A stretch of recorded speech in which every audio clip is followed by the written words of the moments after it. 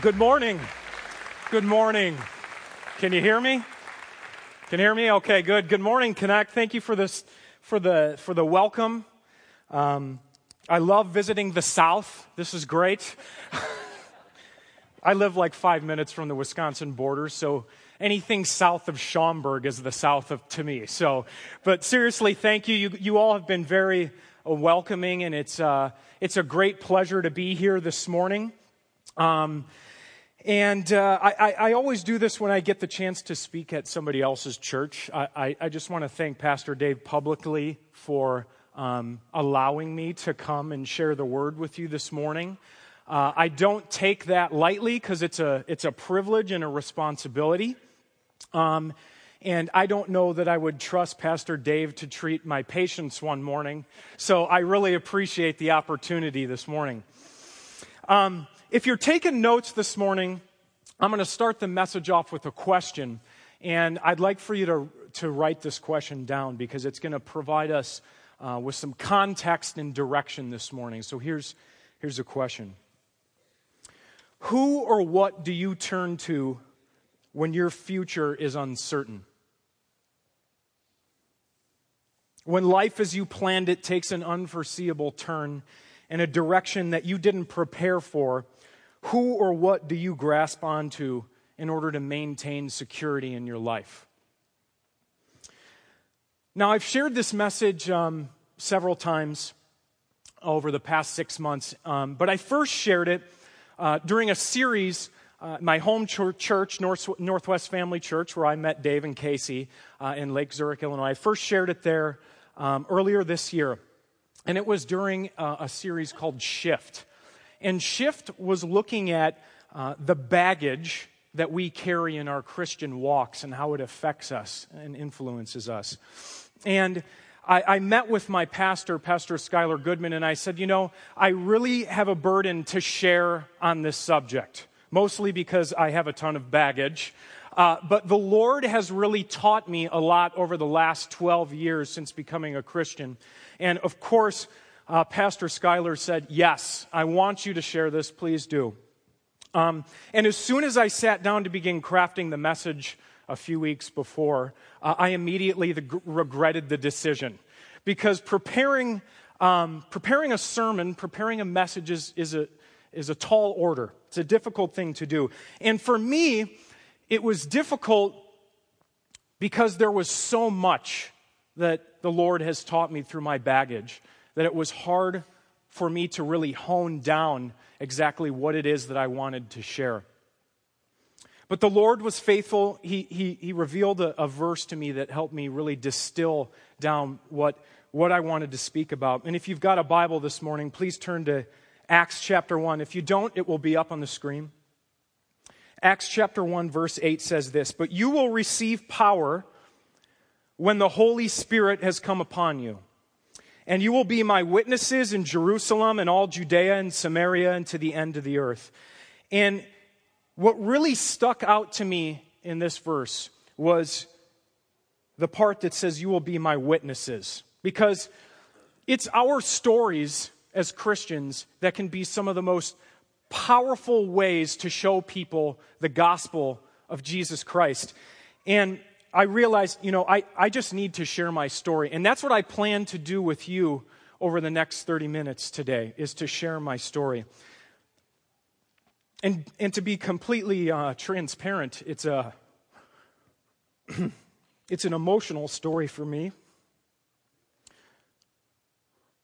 It's emotional because, like Dave said, it started 12 years ago when I darkened the doors of his church, and I was an 18-year-old boy at the time. No direction. I thought I knew everything. I thought I had direction, but really lost with no direction. And as I look back on it now, I'm 31 years old, 2 sons, a beautiful wife, and I'm blessed beyond my years. So it's a very emotional story for me. And maybe, like some of you here today, I was dragged to church 12 years ago by somebody. I know there's got to be a few people in the audience today who have been dragged here today. And to be completely honest with you, again, I thought the church was very weird.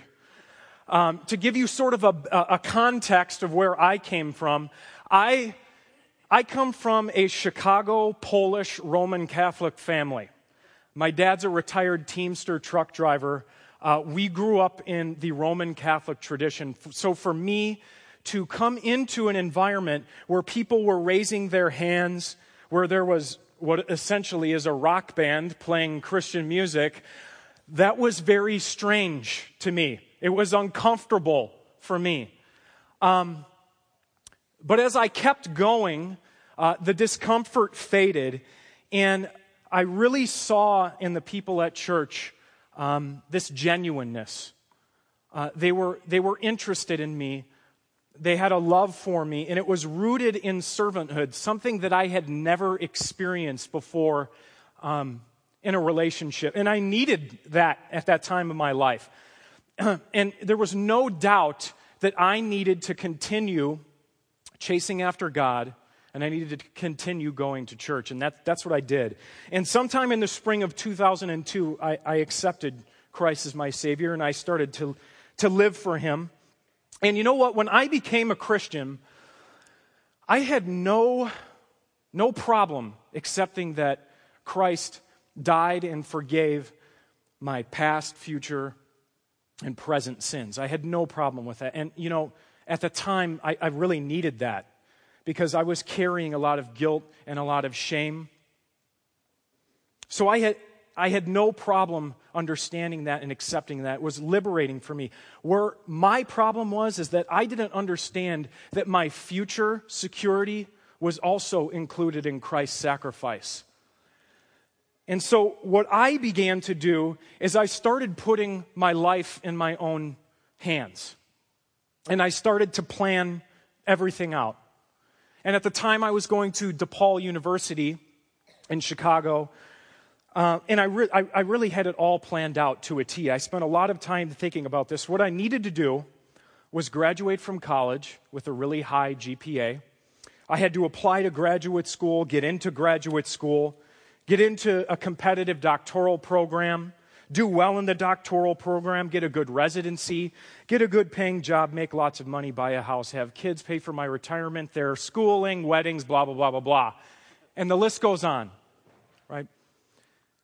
Talk about baggage. I mean, I had every bag, every suitcase, fanny pack, satchel, tote, whatever you want to call it. I had them all packed to the brim. I had it planned out to the T. But the problem is that I was doing it all on my own. And what began to happen is at every step of my plan, I began to experience intense anxiety and worry. I began to think about the what ifs, the worst case scenarios before every step. What if I don't get into graduate school? What if I don't get the practicum placement? What if I don't pass my doctoral exams? What if my dissertation bombs? What if I don't get a job? What if I can't afford a house? What if I fail? And failing was the biggest thing for me. What eventually happened is over the next several months and several years, I developed a pretty severe and debilitating anxiety disorder. I began having panic attacks on a daily basis. And as a psychologist, the term panic attack often gets overused in our society. Like, oh my gosh, I just had a panic attack. It's like, no, you don't do this if you have a panic attack. But it was really intense anxiety. If you don't know what a panic attack is, it's a sudden surge of panic and anxiety. Your body goes from 0 to 100. Your heart is beating very quickly. You're hyperventilating. Hot flashes, cold flashes, sweats, your stomach hurts. You feel nauseous, lightheaded, faint, tingling sensations in your hands and in your feet. Actually, most people, when they have a panic attack for the first time, end up in the ER. But 75% of people who go to the ER for chest pains are having panic attacks. That's how serious it is. Essentially, it feels as if your body's totally out of control. And the panic attacks would even start waking me up in the middle of the night.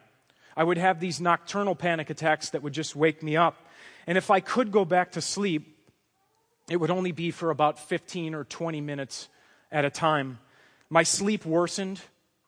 I began having anxiety about having another panic attack. So I would have these anticipatory panic attacks. I'd get up in the morning completely exhausted. I couldn't sleep. I felt like something dreadful was going to happen at any moment. And going to work just seemed impossible at that time. I remember daily sitting on my couch with my face in my hands, very tearful, thinking that I just couldn't go on. I can't go to work. I'd eventually force myself to go to work with no sleep. And by this time, my appetite started to diminish. And I don't know if you've ever been there, but the thought of food and eating actually made me sick. And over 2 or 3 weeks, I lost about 20 to 30 pounds because I wasn't eating at all. With the cycle of not sleeping, not eating, going to work, not sleeping, not eating, going to work, I developed clinical depression. Again, this is a term that we often overuse in our society, but this wasn't just sadness. This was a deep sense that my future was hopeless and there was nothing that I could do about it.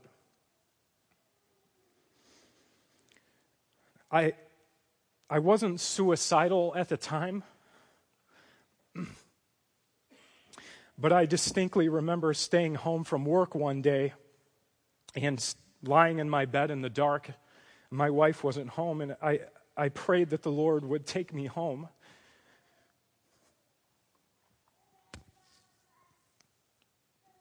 The future that I had planned out was crumbling before me. And there was nothing that I could do to change that, which gave me more anxiety. Now, I could go on for hours about the months and the years that lay ahead of me with my anxiety and how I coped with that, but this is not therapy, although it does feel like it, kind of. I'm getting this out. But suffice it to say that through my faith in Christ Jesus and a godly wife that constantly pointed me back to Scripture and prayer, and the realization that my attempt to control my anxiety or control my life through worry and anxiety was a sin, I was able to overcome anxiety. And what I want to do this morning is share some truths and some insights that I learned through that experience for you this morning. But before we jump into those insights, what I want to do is clarify exactly what anxiety and worry are. Whenever I teach on this subject or lecture on it, I always say that it's important for us to understand the nature of the beast before we can slay the beast, right? We got to understand what exactly this is. And I came this morning with some stats on anxiety. And these stats come from the Anxiety Disorders Association of America, the ADAA.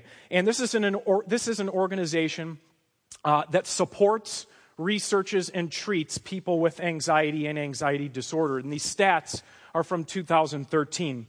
So this is kind of a 30,000-foot view of anxiety, okay? What we know is that anxiety is the most common mental health problem in the United States.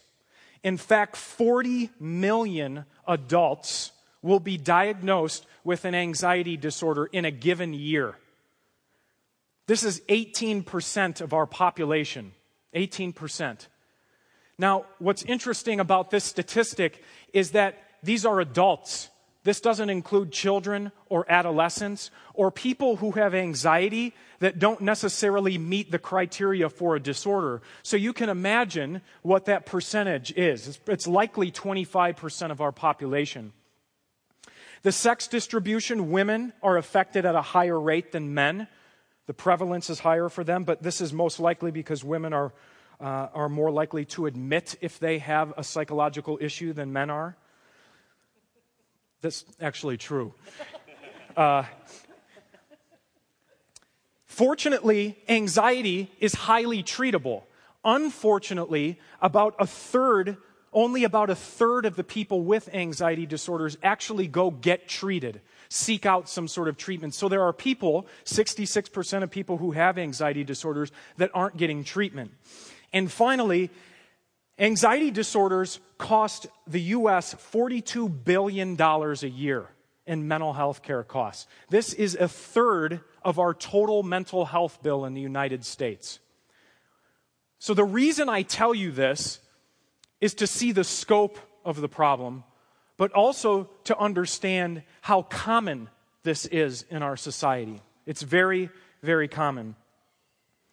The definition of anxiety and worry is also important because anxiety and worry are actually two very different things. Most people kind of use these terms synonymously or interchangeably, but they're actually very important to differentiate, particularly as Christians.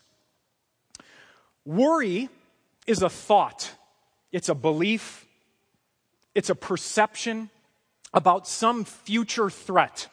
It's anticipatory. Worry usually takes the form of what-if questions. What if this happens? What if that happens? And worry is voluntary. It's something that you and I choose to do. We choose to engage in this. Worry is not something that happens to us. It's something that we seek out, actually. Now, anxiety is different. Anxiety is sort of our body's response to the worry. This is totally involuntary. And anxiety actually is our sympathetic nervous system. It's our flight or fight response, if you've ever heard of that. It kind of gets the body prepared for something dangerous. That feeling when you're driving in your car and the cop lights go off in your rearview mirror, that's anxiety, right? Pastor Dave knows that very well, okay? Racing around in his little Audi. Theoretically, though, actually, it's probably more like Casey in the van, right? Theoretically, though, worry is meant to keep us safe, right? Worry, it's our attempt at trying to predict some possible future threat.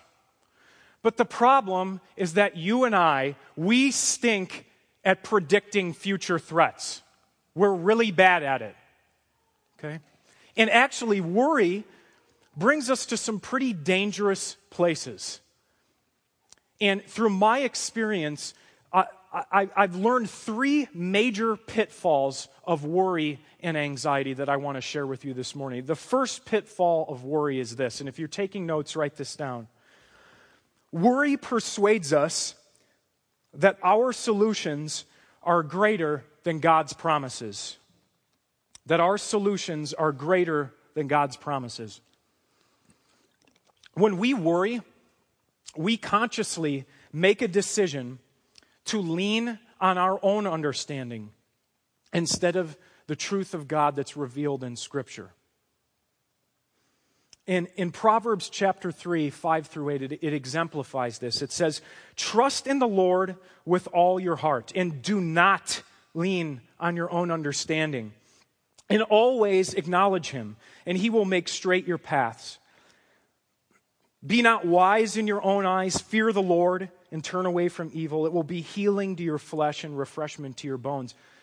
Just as the verse says, we think we're wise. We really do at times. We think we know what solutions are best for our lives. But our understanding is completely limited and can lead us to some dangerous places. And to sort of make an analogy of this, I want to ask you this question. Let's all pretend that we're going to take a trip to Key West, Florida. Okay? Key West. It's approximately 1,500 miles away. So a very long trip. Okay? If you were going to find accurate driving directions there, would you look at like a road map or a road atlas, GPS or Google Maps, something like that shows a really detailed description, interchanges, highways, roads, tolls, all that kind of stuff? Or would you choose to go down to Jiffy Lube, where that guy Jeff works at Jiffy Lube? Because Jeff, he went to spring break in 1995 in his mom's minivan, and he kind of knows how to get there, so I'm going to ask him how to get there, right? Would you choose to do that? No, you're not going to ask Jeff from Jiffy Lube how to get to Key West, Florida, right? Because you're going to end up in Gary, Indiana, okay? And you don't want to end up in Gary, Indiana, believe me. If you're not getting the point here, though, we are all Jeffs from Jiffy Lube, okay? And I apologize if there's an actual Jeff from Jiffy Lube, but Worry causes us to take our eyes off of the promises of God in Scripture and onto our imperfect understanding and planning. Worry persuades us that our solutions are greater than God's promises. The second pitfall of worry. Worry convinces us that catastrophe is certain. Worry convinces us that catastrophe is certain. Our worrisome thoughts cause you and I to feel an emotion. It causes us to feel like impending doom is absolutely certain. When in reality, that worst case scenario is unlikely to come to fruition. Ask yourself, when was the last time that what you labored over, what you lost sleep over, and worried about actually came to fruition? I hope that percentage is low. You see, the world around us gives us a different sort of message about feelings. Our society tells us that our feelings should dictate our realities, that we should follow our hearts. We should trust in our emotions. We should do what feels good. You, right? But if you were to rely on your emotions for everything, we would end up into some pretty bad places, right? How many times have you felt in the morning like not going to work or going to school? I'm guessing 5 times this last week, probably, right? So there are some dangerous consequences to trusting that feeling, getting fired, getting suspended, something of that nature. The problem is that our emotions are most often the antithesis of the gospel. And the reason for that is because you and I, we're sinful beings at the core because of original sin, and we want what we want, and we think it's good for us. And the Bible has something to say about this in Jeremiah. And I absolutely love this verse as a psychologist. Jeremiah chapter 17, verse 9. The heart is deceitful above all things and desperately sick. Who can understand it? The Bible says that our heart is sick and plagued. It's deceitful. It fools us. So why would we continue to trust something that's desperately sick and broken? The third pitfall of worry. Worry provides us with an illusion of control. And I want you to circle in bold that word control. If I force myself to think about every possible scenario that could happen, then I'll be prepared and then I'll be in control. If I prepare for the worst, then I'll have hope that, I can survive. And if that thing actually doesn't come to fruition, then I'll just kind of be pleasantly surprised, right? I think we've all kind of engaged in that thinking before. But the problem is that the rumination that we engage in, that worry, this provides us with this false sense of control that's really not there, right? And if worry actually worked, none of us would experience bad things in our lives. And so to give an example of this, I want to try an experiment, okay? And you have to participate in this or it will be lame, okay? And we don't want it to be lame. We've got a lot of people here, okay? We've got a lot of brain power, particularly over here. The craniums are a little bit bigger over here, I can see.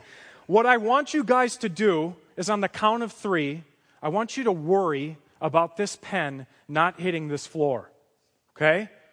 I want you to worry as hard as you can. 1, 2, 3, worry.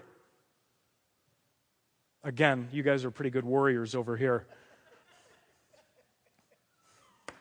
Right? That'd be weird if it floated. We would have problems. I'd have to restructure the whole message. But my thought here, although maybe it's a cheesy example here, my thought here is that worry doesn't actually prevent anything from happening. Okay? There's this old adage that says worry is like a rocking chair. Has anybody heard this before? Worry is like a rocking chair. It gives you something to do, but it actually gets you nowhere. Back and forth, back and forth, back and forth. I'm going to pick this up because the last time I did this, somebody said that made them anxious, that being on the ground like that. So maybe you worry about your health. I'm one of these people. When did worrying about your health prevent you or prevent that headache or that stomach ache from being cancer? Maybe you worry about your job. Maybe you worry about your finances. When did worry ever keep you from losing your job, keep you from going bankrupt or losing your house? Maybe you worry about how other people view you and social interactions. When did worry ever keep others from liking you, not liking you, from you saying something embarrassing? Maybe you worry about your kids. I'm another one of these persons. When did worry keep your kids from smoking pot? When did worry keep your kids from drinking alcohol? When did worry keep your kids from listening to Miley Cyrus? Matthew chapter 6, verses 25 through 27 says this, "Therefore I tell you," and this is Jesus speaking, "do not be anxious." He's giving us a direction here. "Do not be anxious about your life, what you will eat, what you will drink, nor about your body, what you will put on. Is life not more than food, and the body more than clothing? Look at the birds of the air. They neither sow nor reap nor gather into barns, and yet your heavenly Father feeds them. Are you not more value than they?" And listen to this last part. "And which of you, by being anxious, could add a single hour to your lifespan?" The Word of God tells us that worry does nothing, that it's useless. It doesn't add anything to our lives. The three pitfalls of worry. Worry persuades us that our solutions are greater than God's promises. Worry convinces us that catastrophe is certain, and worry provides us with an illusion of control. The problem is that worry ultimately brings us farther and farther away from the security of God in His will. And instead of grasping onto that rock of salvation that stays constant in the midst of storms, we choose to grasp onto our own understanding through worry. And ultimately, when we choose to worry, we choose to take the trust away from God and we choose to trust in ourselves. And if you're going to hear one thing this morning, I want you to hear this. Where we place our trust is where we place our worship. So essentially, worry is self-worship. When we worry, we choose to take the crown off of God and we choose to put the crown on ourselves.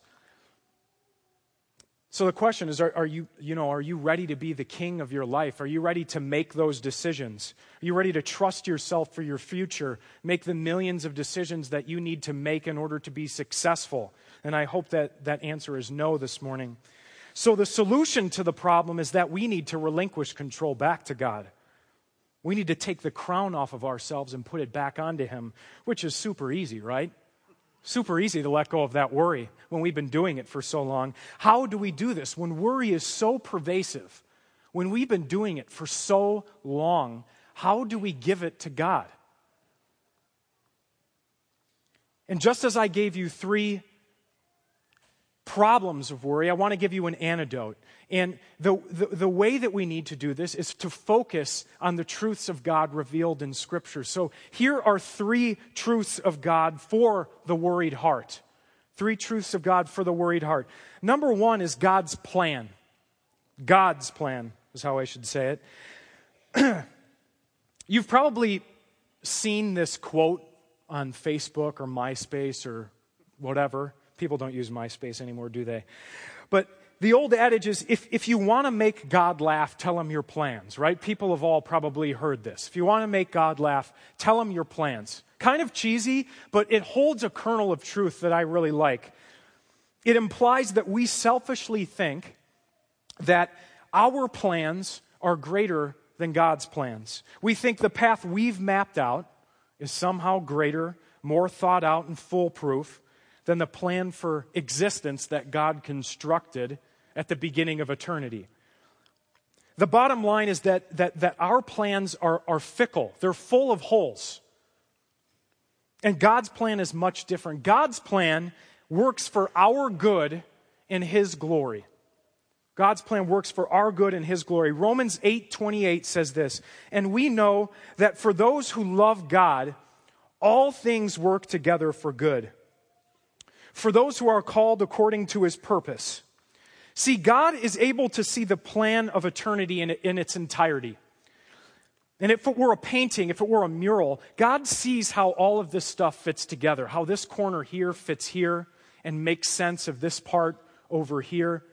And He sees the whole thing and how it fits together. Not us. We have this very small Polaroid that we look at, this millimeter by millimeter, and we think that based on this, we can start making predictions and plan based on the information that we see. See, God's plan is greater than our plan because it works for our good and His glory. The second truth of God for the worried heart is God's presence. God's presence.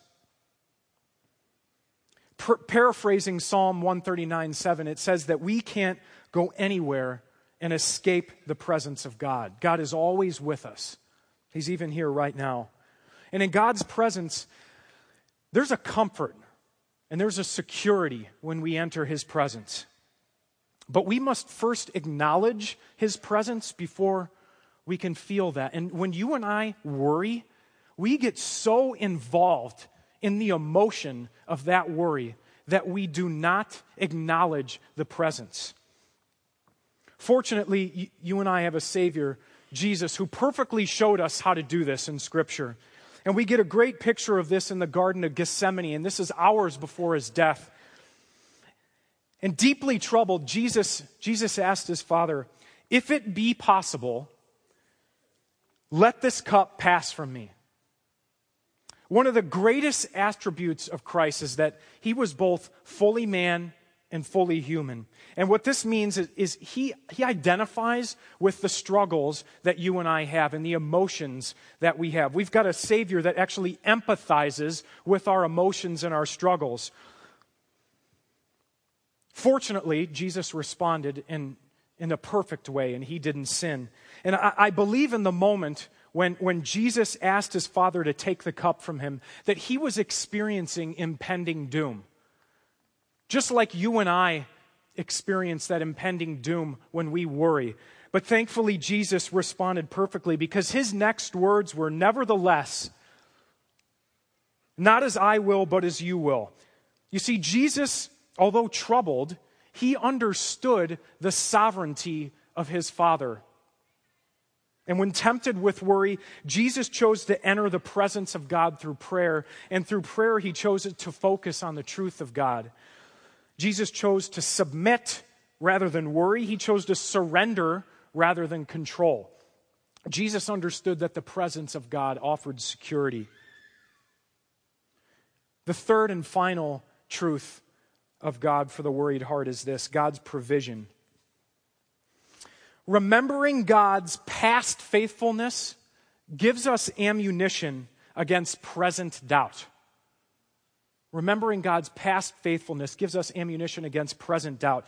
Think back on the many times that you've worried about a particular situation. Maybe you lost sleep over it. Maybe you lost many tears over it. Maybe you lost a lot of joy in your life because you worried so much. But despite the time, the effort, the tears invested in worrying about that danger, you sit here in front of me still breathing this morning. And the reason you sit here this morning is because of the grace of God. God's word does not promise us monetary riches and wealth. God's word does not promise us complete physical safety. God's word does not promise us complete physical health either. But what God's word does promise is His grace. And we see this in 2 Corinthians chapter 12:9. And this is Paul speaking here. And Paul just got done pleading with the Lord to take a thorn away from him. And he said, "But He said to me, my grace is sufficient for you, for my power is made perfect in weakness. Therefore, I will boast all the more gladly of my weaknesses, so that the power of Christ may rest upon me. You see, there's no more safe a place than in the middle of God's grace. But this is not the safety, and you know this better than I do. This is not the safety that the world talks about, the kind of safety that says nothing bad is ever going to happen to us. The promise we find in God's grace is that despite the circumstances we find ourselves in, we can be certain that God is using it for our good and for His glory ultimately. For some of us, that actually may mean we need to shift our idea of what good is for us. Because pain and struggle can actually be good for us. And I want to leave you with this. I've been praying for you all week.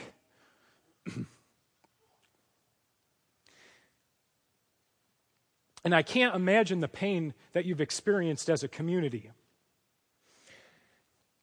And the Lord wants me to share with you that God does not allow us to experience pain for no reason. God always has a purpose for our pain. I distinctly remember being in the grips of that anxiety. Every day, my wife would tell me that the Lord had a plan for my pain. And to be honest with you, it irritated me every time she said that. Because in the moment, you do not see the purpose for that pain. And at times, I flat out questioned her. And at times, I was flat out mad with God. But I stand here this morning understanding that there was a purpose for that experience for me. God had a plan for my pain. And that plan was for me to share my experience with you this morning. I truly believe that God allowed me to experience the anxiety and worry so that I could share it with you and so that you could do the same later in your life. I know that there are many here riddled with anxiety. I know it.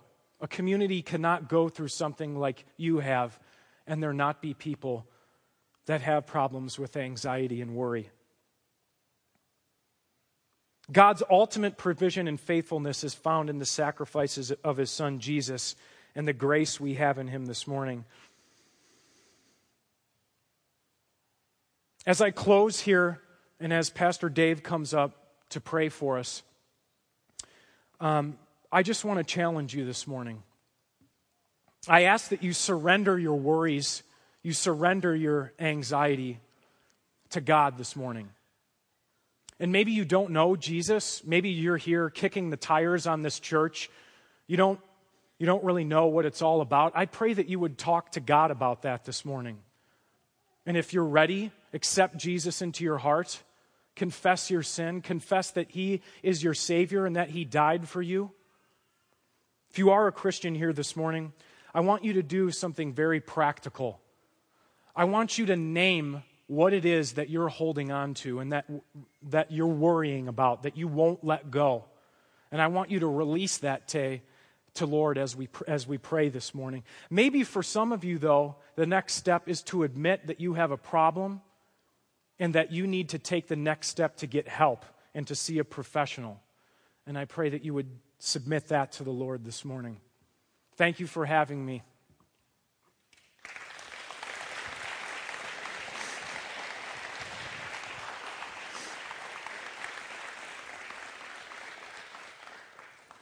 Father God, I know this stirs some hearts and emotions this morning, Lord, people who, for them, this is a real giant in their lives. And God, I wish beyond all belief that, Zach could have just said something there that turned the light on and everything was resolved in one go. But I know that's not the case. And much the same way that we experience physical healing and, if there was an injury or a break, it takes time to fully heal. I believe the same with this emotional attack that some of us face, Lord. But it takes time, Lord. But I pray that the truth of God will have made its way into people's hearts this morning so that healing can begin. That over time, Lord, we can see people helped by prayer, understanding of your word, through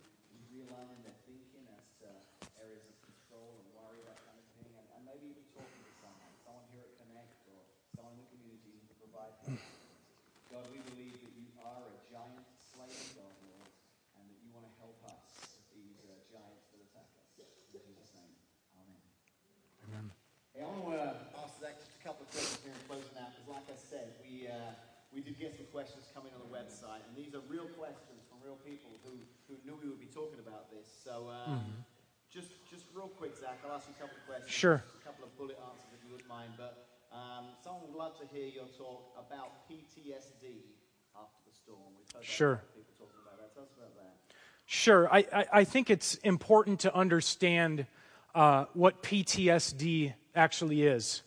PTSD is called post-traumatic stress disorder. It's the longer name for it. And at the heart of it, it's a trauma and anxiety-based disorder. And it's important to understand the symptoms in order to identify it. What PTSD actually is, first and foremost, it's the re-experiencing of some traumatic event. And it has to be a life-threatening event where the person's life was actually threatened or they saw somebody else's life actually threatened. And what happens is after the trauma, the individual begins to experience or re-experience that trauma in a variety of ways. Flashbacks where the person actually feels like the trauma is happening again. Distressing dreams or nightmares or just memories and recollections throughout the day. Additionally, things in the environment start to trigger the person, and the person begins to have anxiety, panic attacks. They become hypervigilant, which means there's a heightened startle response. The body's kind of always on edge. And finally, there's a major change in emotion, too. The person begins maybe to feel depressed or angry, or even some people report feeling numb to their emotions. I don't feel anything at all. So, number one, it's important to recognize that. Number two, you should get help from a professional if you have or you think you have PTSD, because it will not get better on your own. This is a disorder that is chronic in nature if not treated, and it will get worse. Okay. I know, I'm not saying that all of us, but I just know that a couple of weeks ago we were here, and if you weren't here, there was a storm on Sunday, a couple of weeks ago, and the thunder and the lightning. Do you guys remember that? We could hear the rain on the roof, and as I was speaking, I just sensed, that there was just a little bit of tension in the room, and people were going back to that moment. And I know that in the morning, and people thanked me. I prayed, and people thanked me for praying, but the reality is I was praying for me. I was praying for you, because it was all those emotions from that morning came back in that moment, and a lot of people thanked me. And I felt God helped us that morning as we experienced that. Just praying, but it is amazing how different things can suddenly bring that. That's a good example of a trigger that would come about. And our brains are very complex things. Whenever we're presented in a life-threatening situation, your brain will hold on to that memory. The Lord has constructed our brain in a very great way, but the memory will hold, or the brain will hold on to that memory and search for things any similar to that memory to keep you safe. And so that thunder, what's the first thing when you think about? Storm, tornado, anxiety. So one other question here. Sure. I had someone ask about a way that they could support or pray for their spouse when they're struggling through this. Sure. And then also maybe a parent who have kids. Sure. We've found this even with our kids since the storm. Sure. This is a great question because I've lived this. I had a spouse when I was going through, well, I still have her, 9 years. Still have her. Practically, if you're the spouse or the parent, you need to stay calm.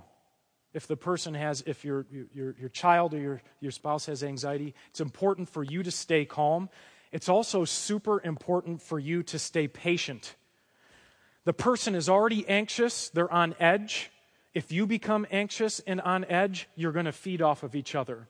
And that's just going to increase problems. Staying patient and trying to increase your understanding is very important too, so the person doesn't feel judged, they feel supported.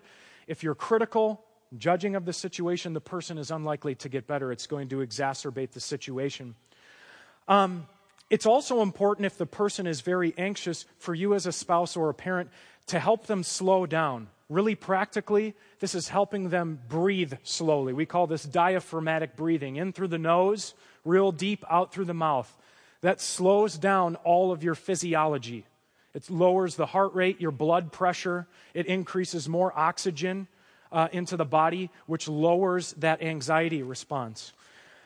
And I think probably the most important thing is to pray for your spouse or for your child or for your loved one. What helped me is that my wife and I, Elizabeth, we focused on a particular verse. And that was Philippians 4:13 for me. I can do all things through Christ who strengthens me. For me, I felt vulnerable, weak, scared. And so that verse gave me empowerment. It helped me get through it, you know. So if you can come up with a verse, learn it together, sort of use that as you're having that anxiety, it can kind of focus and shift your mindset back to the truth of God instead of onto those emotional, anxious feelings.